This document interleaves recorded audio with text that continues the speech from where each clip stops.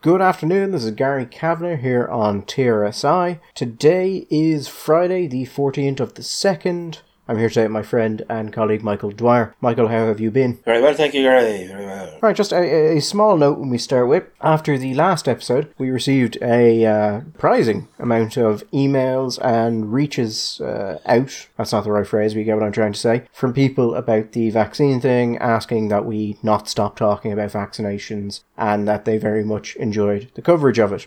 And perhaps I oversold that. We will, of course, still be talking about vaccines, possibly not as much, but we will absolutely be talking about it. And in fact, we have a hilarious, not really vaccine, but vaccine-related story today. And there was actually one thing, one of the emails that we were sent out mentioned something which is absolutely correct, but which I had not thought to, I don't think we've mentioned before.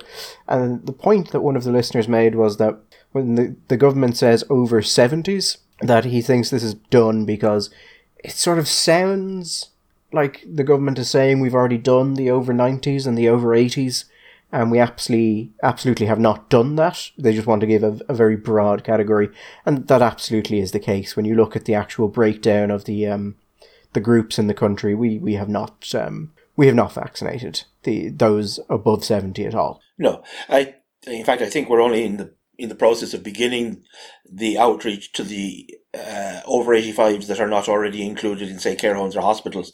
So, and after the over 85s, then the over 80s, then the over 75s, and then the over 70s, they'll be done by tranche.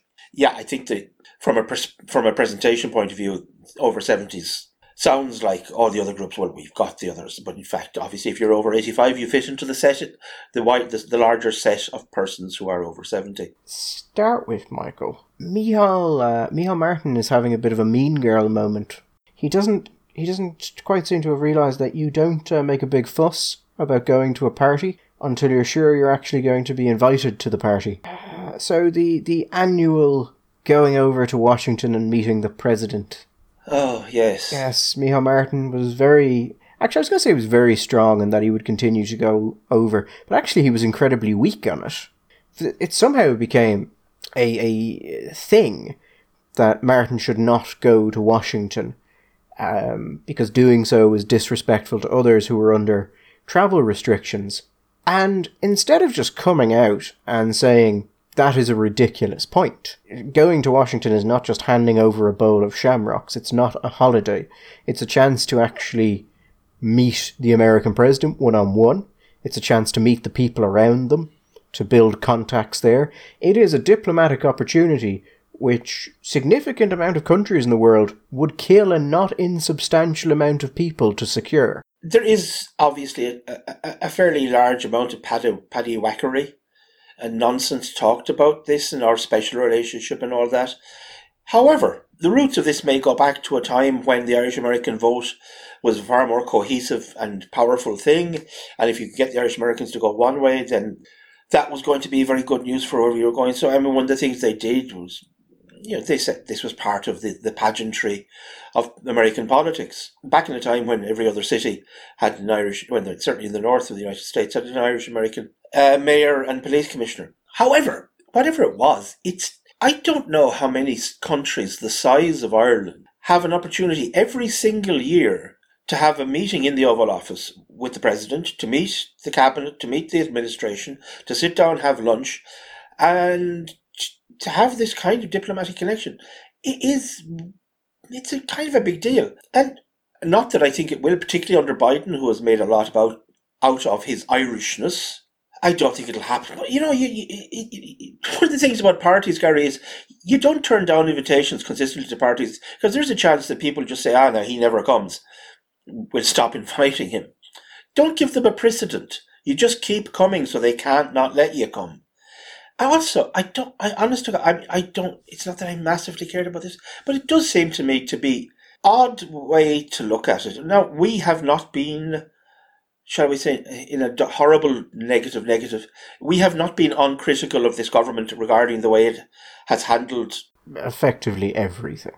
Everything. That's something. But in this particular case, it is not the same as Micheál Martin announcing that he's going to take the government jet and he's going to fly to the Seychelles for for 5 or 6 days with the wife and the kids because he's a bit tired and he feels like he needs a bit of sun. I mentioned the Seychelles because they have just announced that anybody who has a vaccine COVID passport will be allowed to go to the Seychelles now without going into quarantine. Yeah, I mean, it's not like Micheál Martin just decided he was going to have a 40-man house party for his birthday. No, come on. He's going to go over to Washington, D.C., which, let's face it, I mean, in March, is probably not going to be the most gorgeous place in the world. Washington in summer is the worst place I have ever been. I have never been so uncomfortable in my life. It's awful, Michael. It's hot, but it's not just the heat. It's hard to describe how fucking terrible it is. Like, you would never voluntarily go there without reason, which is why the city empties out during the summer. Yeah, no, it's spring. And I'm told spring in Washington can be quite pretty. But anyway, lads, come on. I mean, it's all right. Criticise them when they get there. But this is not.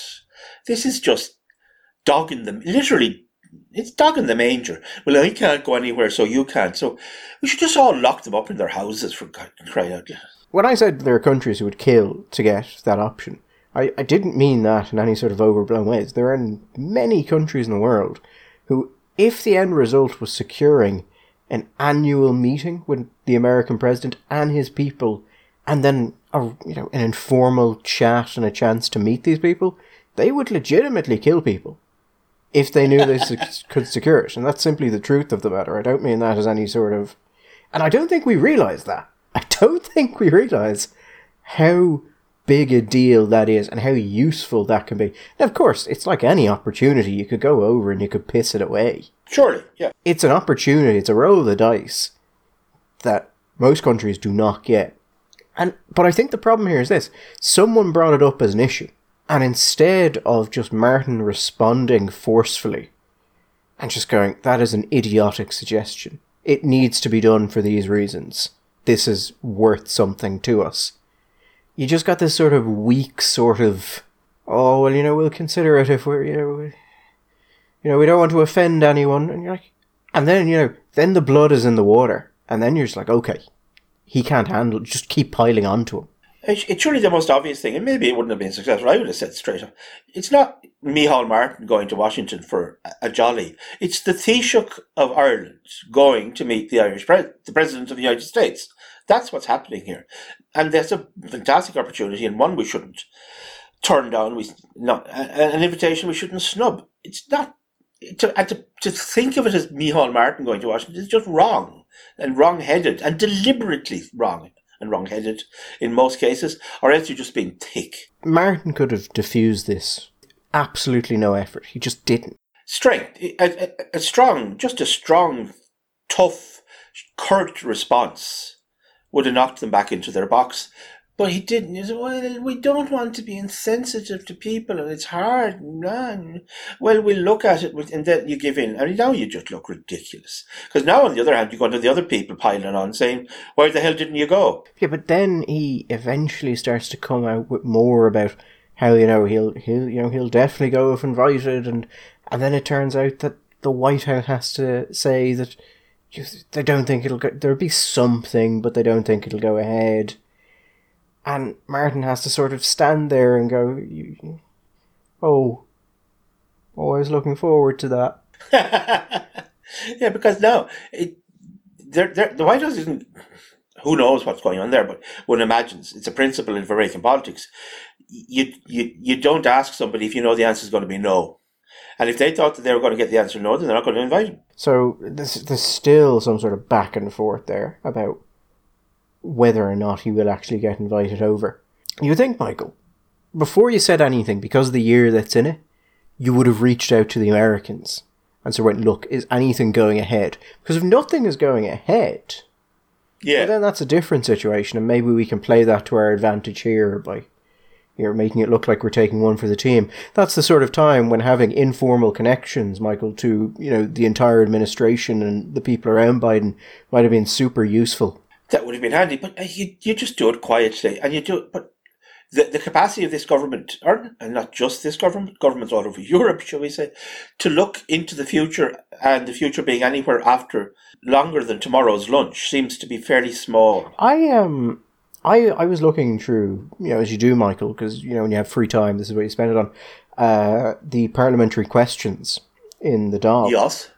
And one went through on Wednesday. And I didn't cop it on Wednesday, it was Thursday before I saw it.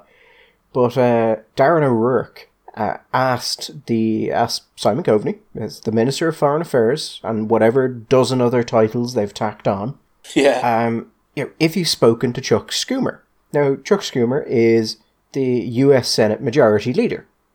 He is an exceptionally important figure in American politics due to that. Oh yeah, he's big swinging dick now. Yeah, he's finally got it. And, and so Darren asked, have you talked to him, and will you make a statement on what you talked to him about?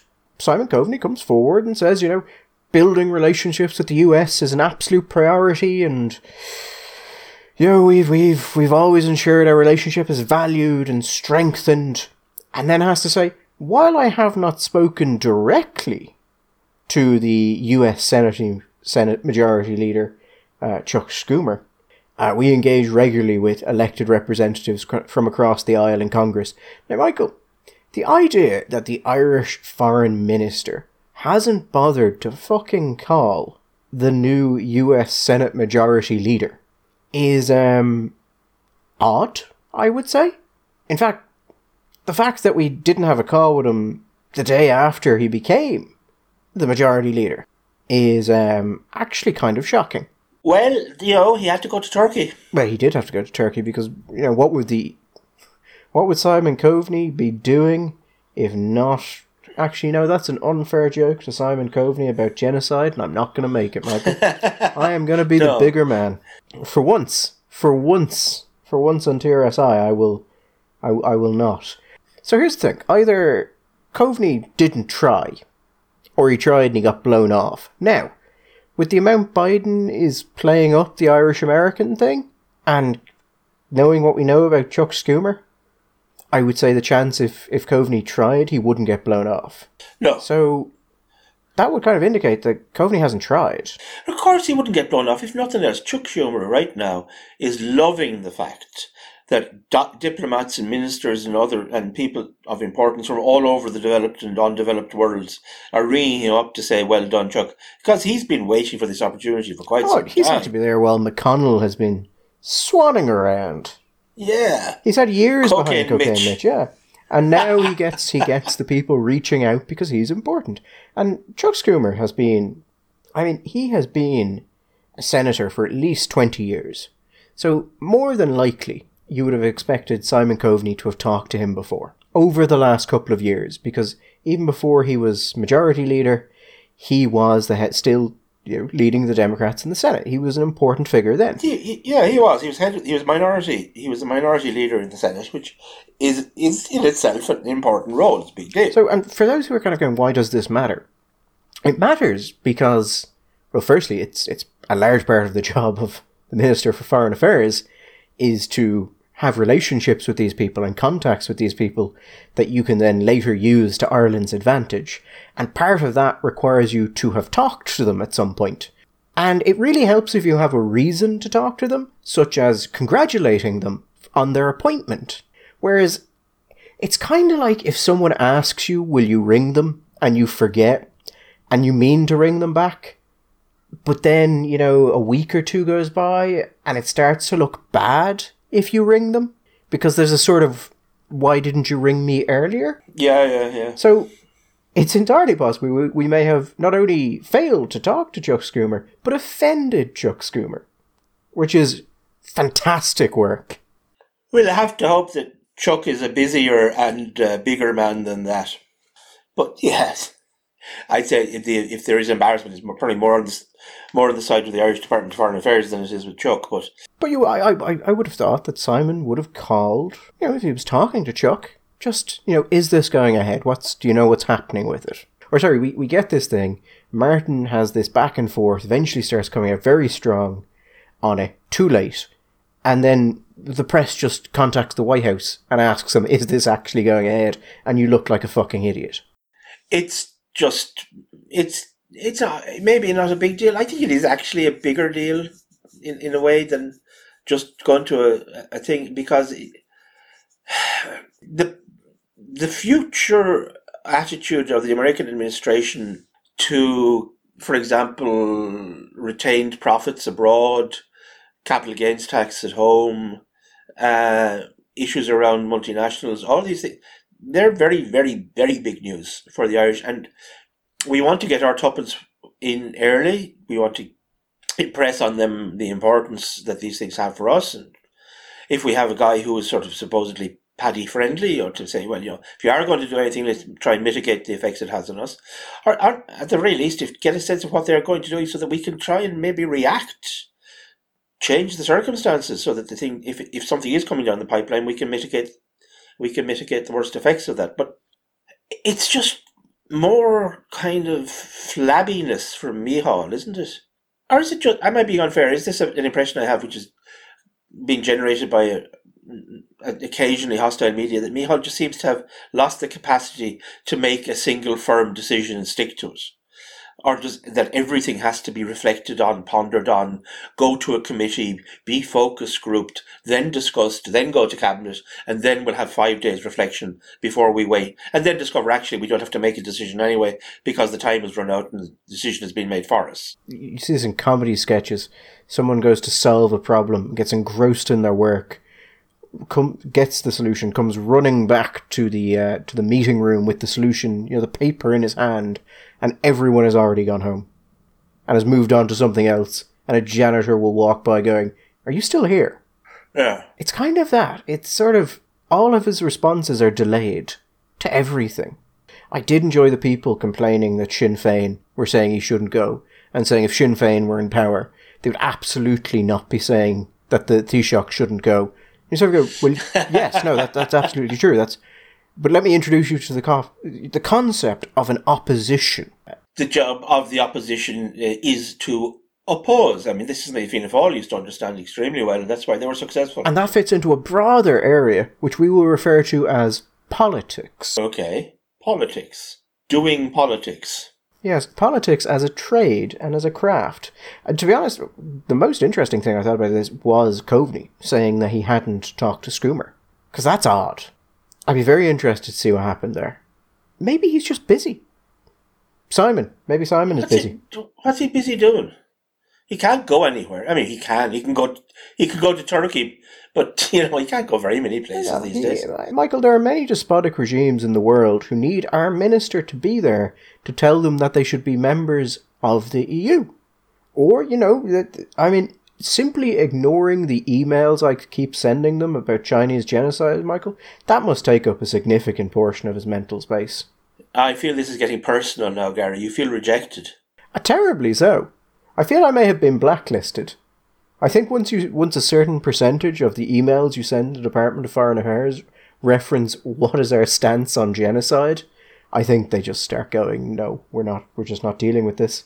You think your emails are now being automatically redirected into the spam filter? No, I think they're being automatically directed to a printer, which has a shredder placed strategically underneath it.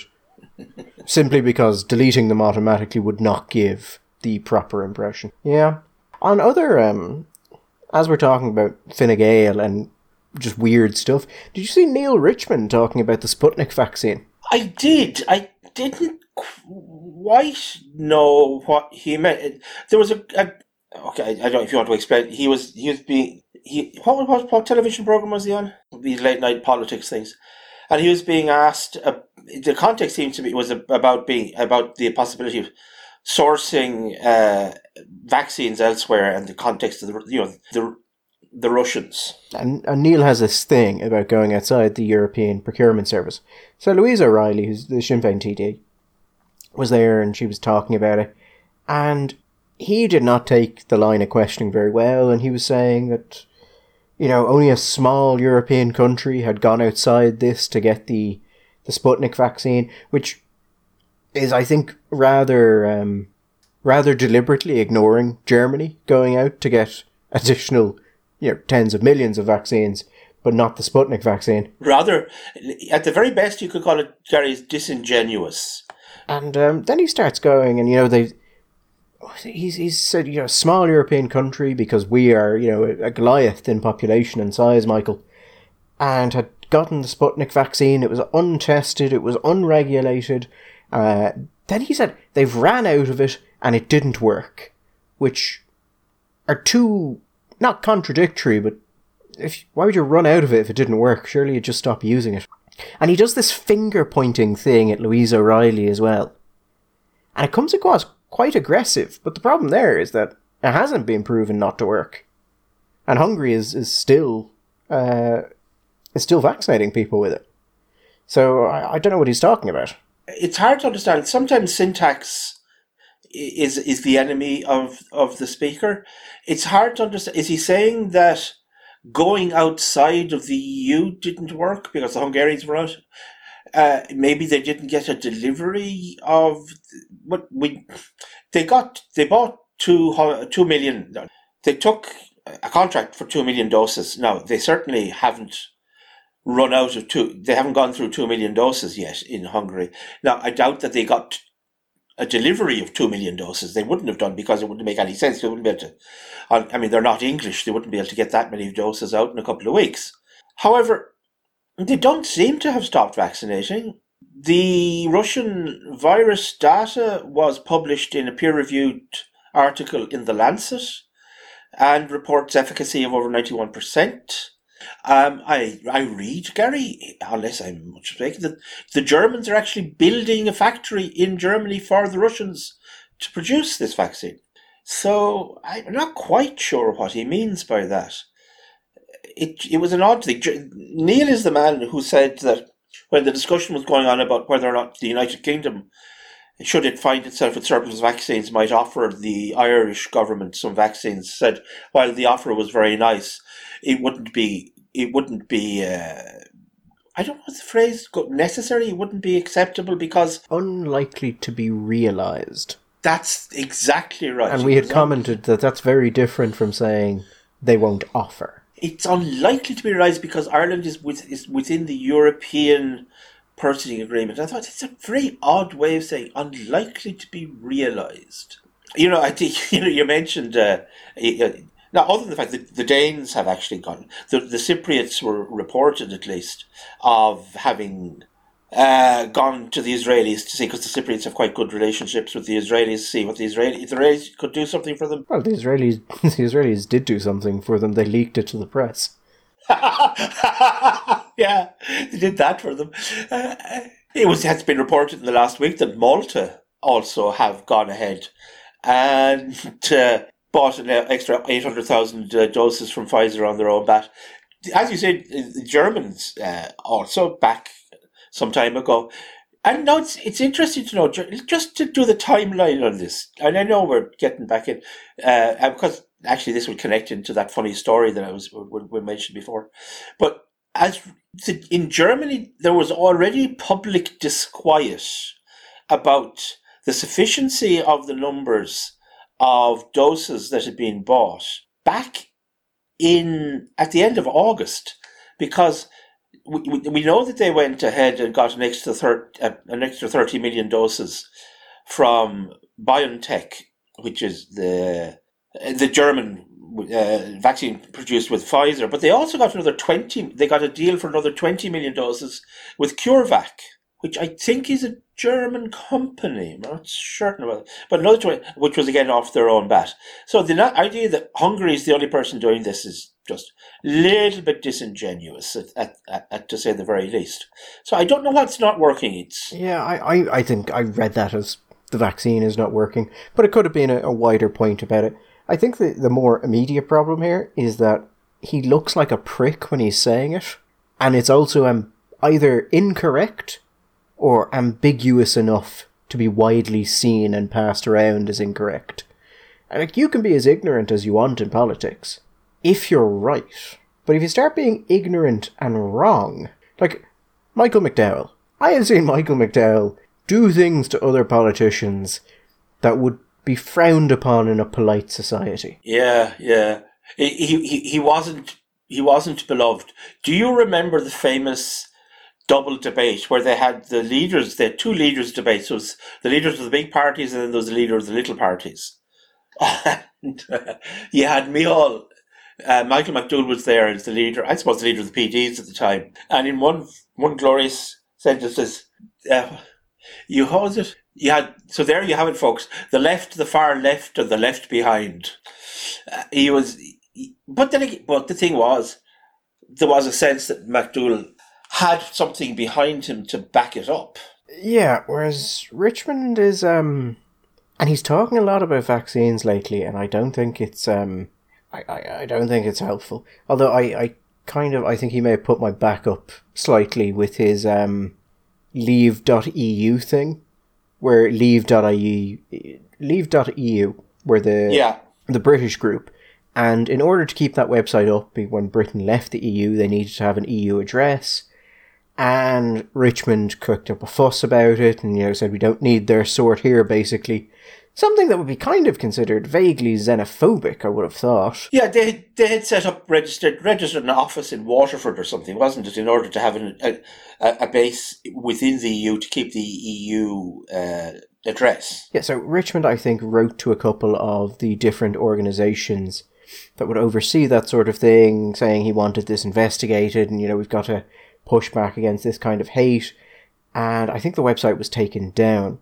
And he was, regardless of whether or not he was responsible, he was sort of crowing about it. And sort of I don't find that impressive, Richmond. No, it was nasty. And it was really small-minded as well, wasn't it? It was just petty. Yeah, it was a sort of, you took Britain away from me. How dare you? It's like a jilted lover who feels you've ruined their life, but all they can think of doing is like sticking some chewing gum to your house. It'll take valuable seconds of your life to scrape that off. I don't even know. Maybe I don't even know if he was that particularly attached to the United Kingdom in the great fraternal organisation of European nations. I think there was more a sense that somehow Britain's leaving had been an act of disrespect to the great love. And also there was that terrible possibility that they might give some other people the wrong idea. Shit, you can actually leave. I didn't know that. Lads, any chance, what do you think? You don't want the great unwashed to start thinking the wrong idea and and the Brits maybe gave a lot of people the wrong idea. So they had to be, but just the act of he is the Fine Gael European spokesman, and Fine Gael has an oddly intimate, almost religious attachment to the European Union, which for years a friend of mine used to explain as that it was like, for them, it was an odd kind of replacement for power, because they couldn't. The leader of Fine Gael, as being a member of the Popular Party, could go to be with the Chancellor and whatever. And we said this before. They could sit with the great and the good of the powerful of Europe and pretend that they were important because they were in the Popular Party, which is Europe's largest party, largest grouping. While Fianna Fáil, a bit like some odd typhoid Mary, would go from one group to the other and wait for it to collapse around it until it ended up in the Liberal group, which is the oddest. I don't know. Maybe that's actually what's happening. Maybe Micheál is remaking Fianna Fáil in the model of the Europe, sort of the Dutch Liberal Party. Maybe though, we just never knew it. He's going on and on. I don't know. He'd be better off just leaving it. He's oddly quiet.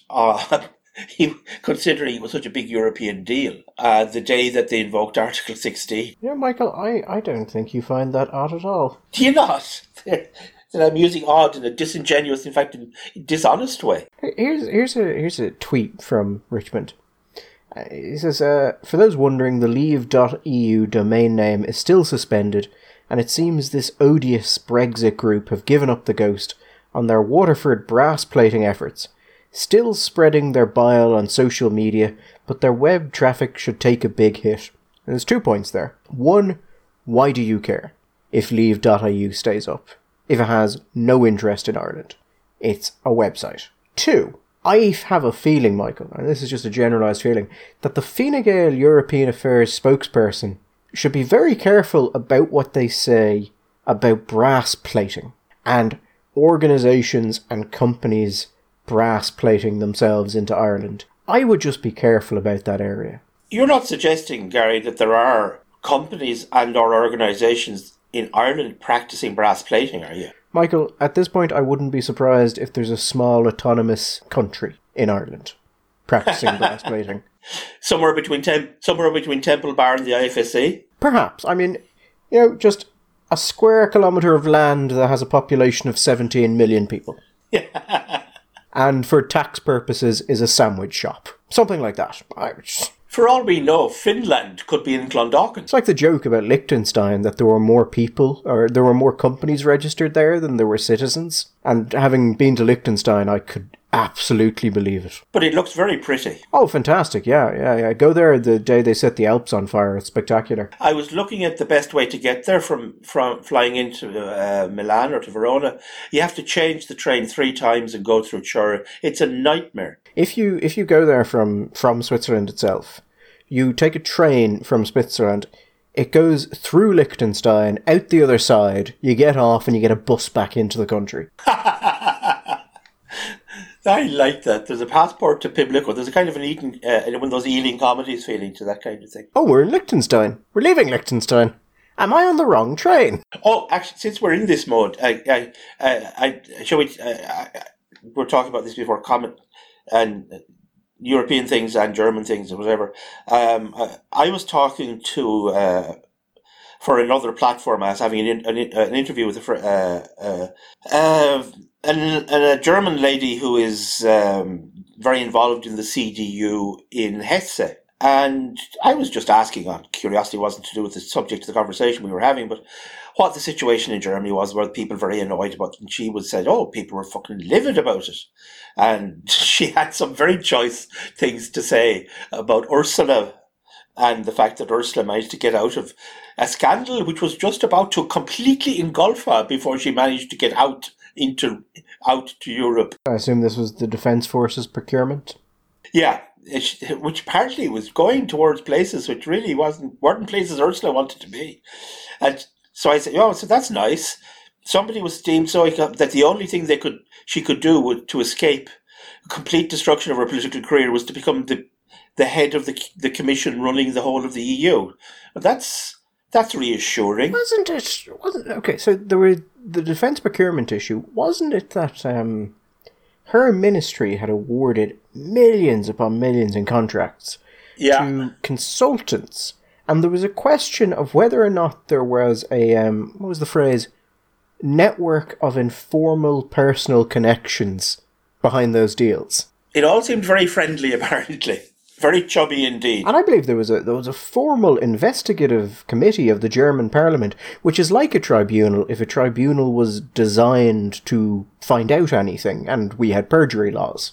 And apparently, Gary, it's not over yet, by the way. Oh, really? News, there may be news still to come there. Anyway. Because that started like 2 years ago. Yeah. She said, we're chatting away, and she said, and of course there's this thing about the Pfizer doses, which of course is causing terrible problems. The government is very embarrassed about this. And I said, what story about the Pfizer doses? She said, oh, but you know the story about the Pfizer doses. I said, no. She said, you remember when it was announced? And I'm sure the listeners will remember this because it was cause we mentioned it here, in fact, and we said it was a cause of good news. That the Pfizer it had been announced that you could now get 6 doses rather than the expected 5 doses out of the Pfizer, the ampules, where you have to take them out. The thing comes and you have to dilute it, and then you take the syringe out and you create the individual doses. Now, actually, technically speaking, apparently, Gary, in a very technical sense, there is enough for 7 doses, but that's not regarded as being in any way practicable. And it was believed that 5 was the practical. Then you remember that it came out that the FDA in the United States and the EMA in Europe said that since people have been saying that we're leaving stuff behind, that it would be okay to get 6 doses. And therefore, if you remember, Gary, there was lots of, oh, that's great.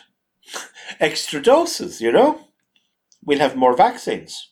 But no, Gary, no. What was the reaction of Pfizer to this? The reaction of Pfizer was, oh, hold on now, lads. We don't sell ampules. we sell doses. So if there's 6 doses in that, you're paying for 6 doses in that. You're not paying for 5 doses and getting one, buy 5, get 1 free. So all of the numbers now have to be revised. And the Germans are going, no, but it was 5. It was 5, and now we just get... No. And the European contract is... They said, look at the European contract, look at what we sold you. And they had gone back and looked at the contract, and it does, in fact, say doses. So, now, Pfizer are saying, you have said that this is a 6 dose. So, when we thought we had 300 doses, 300 million had turned it to 360 million? That didn't happen. And that extra 75 million? Yeah. So the 75 million was announced during the AstraZeneca thing when, bad news for Europe, we needed good news. Pfizer comes out and goes, actually, you'll get an additional 75 million doses. But looking at this piece of news, that appears to be not quite the full story. Apparently not. That what we thought were 300 million that would go into 360 million wasn't actually. So the extra 75 million, put it this way, the revised numbers are going to have to come all the way back down again. And while Pfizer have actually, to some extent, bumped up their production, some of the numbers that were based on we can now provide hundreds of millions of extra doses were not based on their extra production, but possibly on the discovery of the mysterious 6th dose in the ampule. And if we want extra doses, we're going to have to pay for them all, because Pfizer is not like AstraZeneca, which is selling it basically at cost to anybody who wants it, anybody who has contracts with it. For the period of the first year, even 2 of the pandemic. No, Pfizer's selling. It's a business. Yeah, it's Pfizer's €12 a dose. So, the thing is, the German are going mad, but Pfizer are saying no, they're sticking to it, and apparently the belief is that the contract doesn't say doses, and the Europeans have, in a sense, shot themselves by announcing it's a 6 doser rather than a 5 doser. Now, the kicker is this. Well, even the whole thing is good, but there is a belief. Now, I have tried to find anything about it. I don't know if this is true, and I suspect that it may not be true. But there is a word going around Germany that the deal which was done, obviously Pfizer was the contract was drafted in Brussels by the same people that drafted the AstraZeneca deal, of course, with the same care and attention they paid to the language there. But there's a belief going around Germany that the English have a different contract. No, I suspect that that's not actually true, but I've tried to find any confirmation. I've found nothing about that. I would suspect that it is absolutely true, Michael. I would suspect they've done exactly what happened with AstraZeneca, where the European Union had to effectively has signed something which is kind of wishy-washy. And the British, from what we've heard and from asking around, have signed something which is pretty dead on as to you will do this, and you will do it in this time frame. So on whether or not they put doses instead of vials in the contract, we don't have the Pfizer contract, but I have the AstraZeneca contract in front of me, and presumably they are the same. So this contract says 300 million doses of the vaccine. Right. There's no mention of vials in the contract. Yeah. It is all doses. So the interesting thing there is that Pfizer, when they thought, when they got this originally, they would have thought we need to make 60 million vials to hit 300 million. Okay? Exactly, yeah. And then when they come out and go, we've got an additional 75 million. The interesting thing is that if you're getting 6 doses per vial, 60 million vials, which is what they would have designed their production to hit, because that was the deal they had with the EU, would give you 360 million doses. Which is to say that if Pfizer were to simply do what they had originally thought they were doing, they would only actually need to find an additional 15 million doses. And so I would suspect that part of this is basically the EU going to Pfizer and going, look lads, we're in a bit of a hole. We just really need a good news story. And don't make it 60, because if it's 60, that's up it slightly. And for another 15 million, that's only another 2 and a bit million capsules, because there's 6 by 2 by whatever, like you get there anyway. So anyway, I just enjoyed that. I thought, and the other thing about that, Gary, it was reported in one story on the RTE website and on the 27th of January, something like that. Yeah, I had to check for this because I had thought we had mentioned it, but I didn't see it on Irish media. But I did find a single RTE story that brought it up. Now that was that went up on the 27th of January, and that mentioned that there were issues and that European countries were demanding explanations, and Pfizer hadn't done anything at that stage. But Pfizer was already making the point that actually your deal is for doses. Now, the interesting thing about that, Michael, would have been that if we may have actually lost doses due to this, because if originally Europe was only taking 5 and then changed to 6, Pfizer could have simply said, well, you know, we've been delivering the same volume to you consistently. What you do with it is your own business. But if you're saying it's 6, then it's always been 6 because we haven't changed the quantities. Yeah, exactly. And the other thing about another thing about this is that's causing hoo-ha in Germany is to say that they should never have announced that it was actually a 6-doser anyway, because they say that while it is theoretically possible to do, that there are 2 problems. One problem is, in order to successfully extract 6 doses, you need a very specific kind of syringe, which it has. So I'm not an expert in syringes, Gary. It's years since I was an intravenous drug user. But there is apparently a particular kind of syringe which has a very small gap in it, which means that when you draw it, there's the reservoir is much smaller, so it's much more accurate and you can get the 6 out. But if you don't have those syringes, you can't do it. And there's a shortage of those syringes, so this is a problem.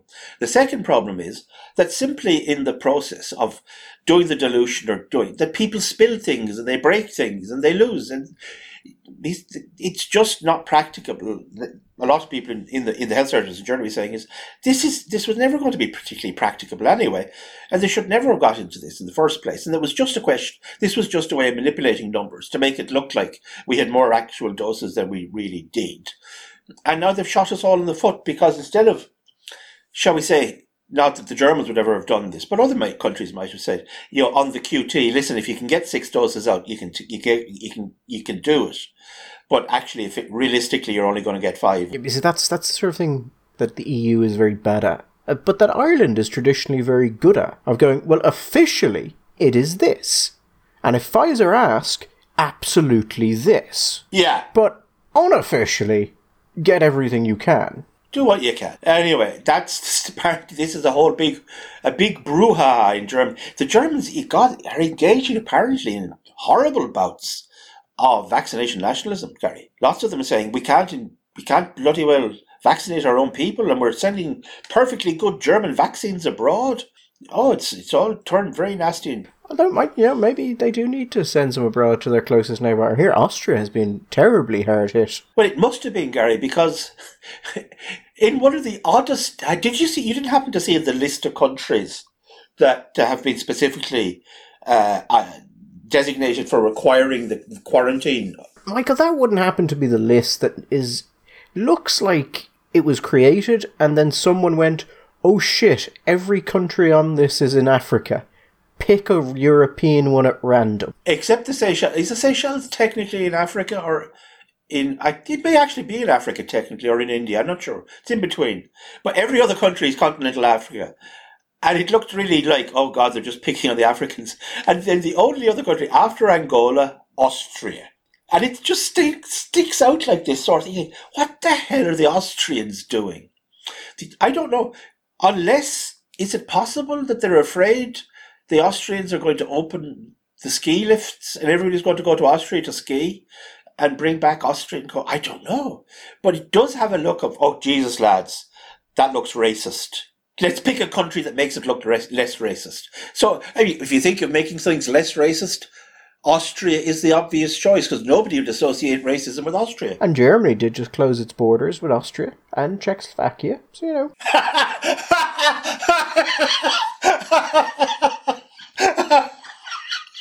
I'm sorry. I can't help thinking that that's something I'm sure the Czechs and the Austrians had happened a long, long time ago. Usually it's the other way around, Gary. The Austrians and the Czechs closing their borders with the Germans and then discovering that didn't really do a whole lot. No. If the Germans want to come to the party, they're coming to the party. Sorry, the Germans have closed the borders with Austria and Czechs and the Czech Republic, haven't they? That's brilliant. Honest to God, that is... You couldn't make it up. So they have closed their borders with the Sudetenland.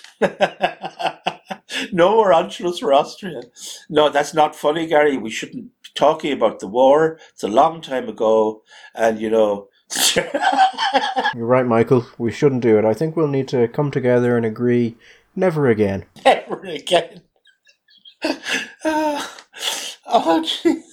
Jeez, what about Belgium? Has the Belgian border been looked at recently? Schleswig-Holstein. If I was a Dane living in Schleswig-Holstein, I would be worried. I would love to see the German ministry close the borders because there's too many French tourists coming up. Coming up into the Rhineland, maybe. The French did do a lot of tourism around the Rhineland some time ago. So...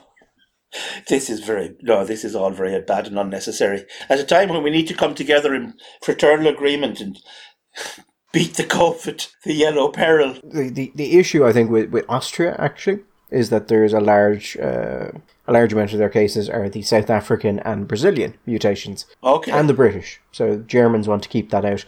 As opposed to the Irish government, who went, God, it's a terrible new strain in Britain. But it would be unfair to stop people from Britain coming to Ireland for Christmas. And it would be unfair for people coming from South Africa going to Britain to not go through Dublin, which is causing the Brits quite a bit of concern. Yeah, as you say, it's all fun and games when you're sowing, Michael. But then when you have to reap it... On the other hand, it does make you kind of wonder what the Austrians are at. That the Brazilian, South African and British all happen to be in Austria at the same time. What are the Austrians doing? Is it ball season? It is, let's see. It's Carnival. Let's see. Today is the 14th. Carnival starts Monday, Tuesday. No, today, actually. Sunday, Monday, Tuesday, there'll be Carnival. Because you have Ash Wednesday is on Wednesday. Of course, for any of those who haven't been able to get to Carnival. Actually, yeah. No, it is. It's the height of ball season. Actually, I think it's coming to the end of the ball season. Well, it's Carnival. It's Carnival in Austria as well. Carnival is quite a big thing. For those who haven't been able to book their Carnival in time, don't worry. Carnival in Milan only starts on Wednesday and finishes on Saturday. So you can get out to the Milan Carnival late. However, Vienna's ball season is definitely something you should go for. It's great fun. I don't know, what would it look like in the Great Ballroom, a socially distant waltz? I mean, maybe the dance itself, but you wouldn't be able to get through the quadrille socially distanced. No. That's not going to happen. I like the idea of the Austrians destroying their own country due to COVID-19 because they refuse not to have dances. And a dance without a quadrille is not a dance at all, Michael. Yeah, you know what? If that's the hill you want to die on, waltzing. You will take this waltz from my cold, dead hand. I mean, Michael, it is definitely an evolution because historically the Austrians have preferred other people die on hills for them. This is true. Very many multi-ethnic hills indeed. It was very progressive. Yeah, very progressive indeed. So just to close, I just wanted to mention something so you're aware of it. The Citizens' Assembly. Similar to the Constitutional Convention before it, and I had thought Citizens' Assembly last year, is now looking at whether or not women have a place in the home, Michael. And whether or not the Irish state should recognise that home, or that place. And it's being led by Catherine Day, who you may remember as a person who wrote a wonderful solution to Ireland's homelessness and refugee programmes. That was really well received until it went to the Department of Finance and they pretty much just started screaming. Yeah, I think it was 2 days before the ambulances stopped turning up at the Department of Finance, as they helped one stroke and cardiac victim after another out, clutching a copy of her report. Yeah, what was it? It was free houses for everyone? Free houses for everyone. Well, free houses for everyone who was a refugee or an asylum seeker. Yeah, so what was it? If you came in and you were an asylum seeker, you would have to be given your own home. And not like any sort of communal thing. You'd have to be given your own home. And yeah, then it got to the Department of Finance, and I don't think the Department of Housing was terribly happy about it either. Do you know what, Gary? I heard rumours that people who've been on the housing list for 7 years in Finglas weren't that happy either, which just goes to show sometimes, Gary, there's a lack of solidarity and just basic humanity with people, which is disappointing. You think we like to think of ourselves as a warm and welcoming people, but sometimes that basic selfishness of human nature comes out in that ugly way. It's saddening, but there you go. Obviously, I absolutely agreed with the document. I thought it was quite right. Yeah, particularly the part where they said that if you got leave to remain and you were in private rental accommodation, that you should be taken out of that and given your own home immediately. Immediately? Yes, very good. Anyway, she's established her credentials as a wise and humane person. I mean, or as a lunatic, but a very highly credentialed lunatic. Oh, very highly. Very, very highly credentialed, Dr. Catherine Day.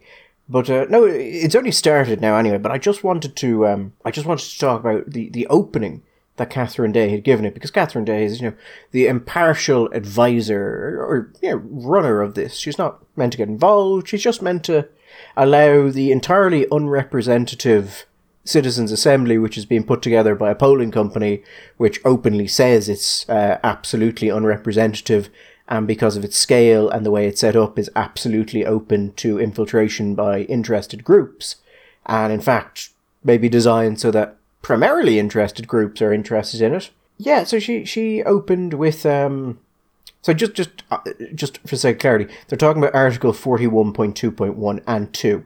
So Article 41.2.1 says, in particular, the state recognises that by her life within the home, women give to the state a support without which the common good cannot be achieved. And 41.2.2 says, I forget the exact wording, but the state will endeavour to ensure that mothers should not be obliged by economic necessity to engage in work to the neglect of their duties in the home. I think it's that's the sense of it. Actually, it's very close to the wording. Anyway. And basically, they want to know: should that be taken out? Should be made gender neutral? Should anything be gone through it? There's been some very weird discussion about it. I remember seeing some academics stand up and say we've got to get rid of the derogatory and inflammatory language in those paragraphs. I sort of looked at it and went, "What part? It doesn't set the heart aflame and tell you to, chain women to the kitchen table, does it?" There was some legal opinion now, I don't know how fatuous or how correct it was, that the children's allowance was originally introduced in order to in some way vindicate the right in the second part of the article, that they should not be required by economic necessity to work outside the home, and that in the absence of this, the state would no longer be required to give any kind of, because the children allowance went directly to the mother, didn't go to anybody else, went directly to her. So it was. The thing about that article always puzzled me was that women's advocates and didn't actually utilize it more, push it more in a sense. That if there are women, and we know that there are, and we know, there is a lot of polling evidence which tells us that if women had the choice, that they would prefer to stay at home in the early years of a child's development rather than have to go back to work, or they would prefer to be the primary carers of the children rather than going back to full-time work. But they feel they have to go back because of economic necessity. And I always wondered that there wasn't more of a kind of a legal push on the government to actually vindicate women's rights in that sense. Because the constitutional guarantee seems to be fairly, on the face of it, fairly explicit. But there you go. As I said, it's just started, but what I wanted to highlight was some of the comments made by Catherine Day, what she told participants at the start of it. But she said that she told the participants that the articles had come from a very different time, from a very different Ireland. Since then, Ireland has gone through very significant change, opened up to the outside world, taken different views on many social questions. Probably nothing exemplifies the changes of the past 84 years more than Article 41. I very much doubt that such an article would be acclaimed in a referendum today. It has been criticised over many years, including by Irish and international human rights organisations. And as you know, the Convention on the Constitution, as long ago as 2013, basically called for amendments to the Constitution to change what we all call the Women in the Home Clause. What we want to know is whether you feel it should be kept as is, so no change to the Constitution. Or should it be deleted, taken out of the Constitution, or should it be replaced by something else? Which, considering Day's job is not to get people to pick a particular option here, or it's not meant to be, doesn't scream to me, Michael, I am an independent arbiter of this process. No, Gary, have you? I've had the good fortune to actually be at one of these efforts, and the notion that they are anything except some kind of a Potemkin, what would you call it? It's like it's a way you've decided where you want to go, but you want to get yourself cover. You don't want to look like you're actually advocating for it. So you say, well, let's pretend we'll have this random group of people, and they'll talk about it, and they will be given evidence by random groups of equally balanced, impartial, and disinterested experts, and at the end of it, they'll come to a reasonable decision, which will be representative, more or less, of the opinion of the people, and then we will proceed on that basis. Now, if anybody believes that's actually what happens in these things, when I have a piece of property somewhere in the Florida Everglades that I would like to talk to them about buying, the notion of impartiality or disinterested and neutral advice, it is to laugh. But yes, I take your point. She's supposed to be basically the chair of the thing, isn't she? Yeah, and look, I know it's Ireland and no one gives a shit about this, but considering that these people are for some reason, as I said, considering that we know there are incredible issues with this and it's no way representative, and they tend to be very easy to manipulate, and they tend to attract the sort of people who can very easily... It's basically a fucking focus group, and anyone who's run a focus group knows that there's a number of ways you can get what you want out of it, and there's a number of ways it can just go to hell. It's not even a focus group, Ray. I'll tell you what, because if you run a focus group, you're actually trying... Most of the time, you actually want to find something out. Like if you have a product and you want to sell it, you want to get actual information that's going to help you sell it. This is not a focus group. This is a focus group in the sense that if you want to say, well, this is the results we got, because you want to push somebody up the management chain to do something that you like. But it's not an endeavour in gaining insight into what people actually think. Because even the experts, it's not just the way they choose the people that form the assembly itself, but it's the evidence that's presented to them, the so-called independent experts they bring in, the balance of the thing. It's just all nonsense. And I think that a lot of people would be surprised to discover it's still in existence. Yeah, it's proved to be a thing, and academics really love it. Like, they really love it. I mean... What it reminds me of is, and this I found really revealing, was when the Citizens' Assembly was looking at abortion, there was a point during its deliberations where they had rejected some of the options. They'd gotten to the end of the process and they were being asked what they wanted to do. And they had rejected some of the options that the repeal side, the pro-choice side, had hoped they would take. And there was a brief period where pro-choice academics and NGO workers just unloaded on the Citizens' Assembly. Just went for it. How, this was a failure of education, how this was a terrible system, how this was something for politicians, absolutely should not be given to these people. And then it turned out, as I had suspected it was going to, that they had rejected these options because they wanted to go for the more extreme options. And all that happened was people just deleted all of the social media on that and just said, well, this shows what happens when people sit down and they really consider the issue. They come to a result we approve of, which means this is good. Whereas several hours ago, this was bad. But that didn't happen. So let's move on from that. But this shouldn't happen. Obviously, if you're going to have something like this, You could make this representative. You could actually make this a thing. It would be larger, but it wouldn't be incredibly large. We're doing it, but we're not even bothering to do it properly. If you're going, Gary, if you're going to do these things, have the decency at least to lie. Absolutely. Like, make it look like you're trying. Pretend like you're disinterested and impartial. Do that at least. Give us the respect of lying to us. Yeah, I mean, like, pretend. That's all we ask. Yeah, we don't ask much from our government, Gary. We really don't. But at least pretend. Or, sack day. Yeah. Listen, before we finish up, I just want to send a question out to our listeners. Because I'm curious.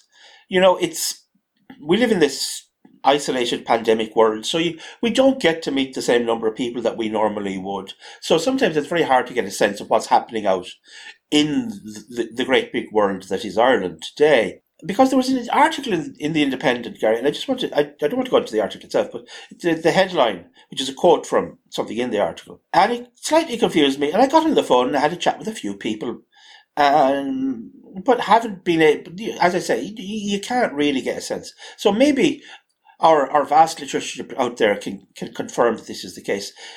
The quote, the article, the headline says, "A lot of people are feeling pressurized to meet with people, get on with it, and have sex in a car." This is an article about sex in the pandemic. And I'm just curious.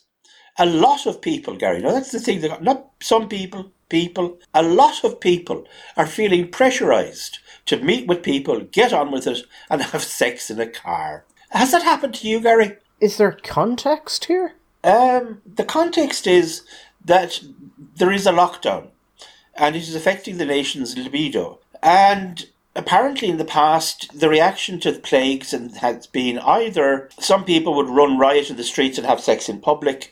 This is according to Tina Tessina, PhD, psychotherapist and author of Money, Sex and Kids. Or others have retreated into prayer and meditation. Now, in the pandemic, there are, Gary, apparently apps that people can use on their mobile telephones which will help them meet people for dates. They can meet for coffee, go to the cinema, and I suppose, but in that context, apparently, a lot of people are feeling pressure. I can't help reading it again because I just like it. A lot of people are feeling pressurized to meet people, get on with it, and have sex in a car. I suppose what I get particularly is having sex in a car, not even have sex in a field or a shed, because I suppose the thing is, because people want to be respectful of the law regarding having people come into your house, they're meeting up with strangers and having sex in cars instead. I don't think that the problem is where you have the sex, Gary, as regards the transmission of COVID. My suspicion is having sex with someone who is probably an opportunity for transmission wherever you have it. I'm just looking at the article you mentioned now, Michael, having frantically Googled it so I could get the context that you were denying me. There doesn't seem to be much of it. But the sentence where you read it, and it's from an academic, and you get to the end of the sentence, and you're just remembering that nowadays there's just so many academics, people who 200 years ago would have just been told, you know what, maybe go work in a bank. If you were lucky. Yeah, you don't really need to stay here. Go do something else with your life. So Dr. Caroline West, who's a sex and relationship expert, says, while I thought people would be more keen to make up for lost time and have casual partners, research from dating app Bumble has shown that actually over 50% of people are looking for a long-term partner, and only 80% are looking for something casual. I think lockdown has made a lot of people evaluate what you're looking for in a relationship, to which I can say, if you are an academic and you go onto like Tinder or Grindr or Bumble or whatever, and you take the amount of people saying that they're looking for a long-term commitment as actually reflective of people's actions, as opposed to perhaps a signal of some kind to potential mates, then probably shouldn't be an academic studying there. Who was the anthropologist, Michael, who got terribly bamboozled by that entire civilization? Margaret Mead. Margaret Mead. Growing up in Samoa, or Sex in the Trobriand Islands. Yes. Now, in fairness, it was everybody was bamboozled. It was a good one. Margaret Mead was a student of the great early anthropologist Malinowski. And Malinowski disagreed deeply with Freud. Freud had developed his various sexual theories, including, say, the Oedipus complex, the Electra complex. And Malinowski believed that these were culturally conditioned, that these might be true maybe in bourgeois European context, but this wasn't true in other places. So he sent his protege off to, I think it was Samoa, growing up in Samoa. And then there was another great one, as I say, was Sex in the Tropical Islands. Anyway, she immersed herself. What's the word? Embedded? Is that it? Embedded with into the community, and discovered this wonderful society where everybody was just sexually liberated, and people, women could have sex with young women, have sex with young men just for basically recreational purposes, and there was no pressure on marriage and all this kind of stuff. And it was a huge hit, still is. What nobody was told was actually Margaret apparently was, at the end of the night, would be picked up by a boat and then go back out and back out to the US battleship, which was sitting in the bay, which was where she actually lived. And when many, many years later, another anthropologist went back out to meet the people that Margaret Mead had interviewed, she met these this bunch of old ladies. Now, again, I don't know if this is true, but I was told by an anthropologist this was true, maybe, unless they had their own axe to grind, but I think it's widely believed. And they cackled with laughter and said, "Oh yeah, do you remember the American? We stuffed her with stories. She was mad about sex, always on about sex. And they just basically stuffed her." In a way, Gary, I can absolutely say, if you had an anthropologist appearing in West Kerry to study the mating practices of West Kerry, right? And they went into the couple of the local pubs to get information. Can you imagine the stories that the people would tell her about the mating practices? And she would write it all down and go back to Yale and publish a book and have it hailed as an example of the last remnants of sexual practices in a pre-modern culture in Europe. And people in Kerry would read it and roar with laughter. And I think that's pretty well what happened with Margaret Mead, allegedly. But I just want to ask the people out there if it's true. If there are a lot of our listeners who have felt pressurized to meet with people and have sex with guards, because I'd just like to say to you, don't feel pressurized. There's a basic rule with this kind of thing, Gary. If it's not an estate and the back seats don't go down, don't do it. Modern compact cars, like your micro cars, unless you're very young and very nimble, you have a serious injury risk. I mean, at the very least, muscular injury, possibly even skeletal. It's not worth it. A little bit of a medical advice there, Gary, which we should immediately refute for the purposes of legal protection. Don't take anything we say as medical advice. I was going to make a joke about the ICGP, but then I thought, no, they would sue me. Yeah, you know what, Gary? You've been incredibly restrained tonight. I think I'm mellowing out in my old age, Michael. Maybe the COVID is aging you rapidly. It's like it's a kind of a, what was that Robin Williams film in reverse? Benjamin Button. You're Benjamin Buttoning morally. Morally, no, I'm still as functionally amoral as ever. I'm just a bit mellower about it. Yeah, listen, that's enough dirty talk for a Sunday, I suppose. So we should leave it there. Is functional amorality the opposite of functional altruism? Come back to me in 5 or 6 months and on that one I'll give you an answer. We'll ask Jared Casey about that one. Yeah. Okay. We'll be back on Wednesday. Has the Lord decided to leave us in this world? But until then, mind yourselves. All the best.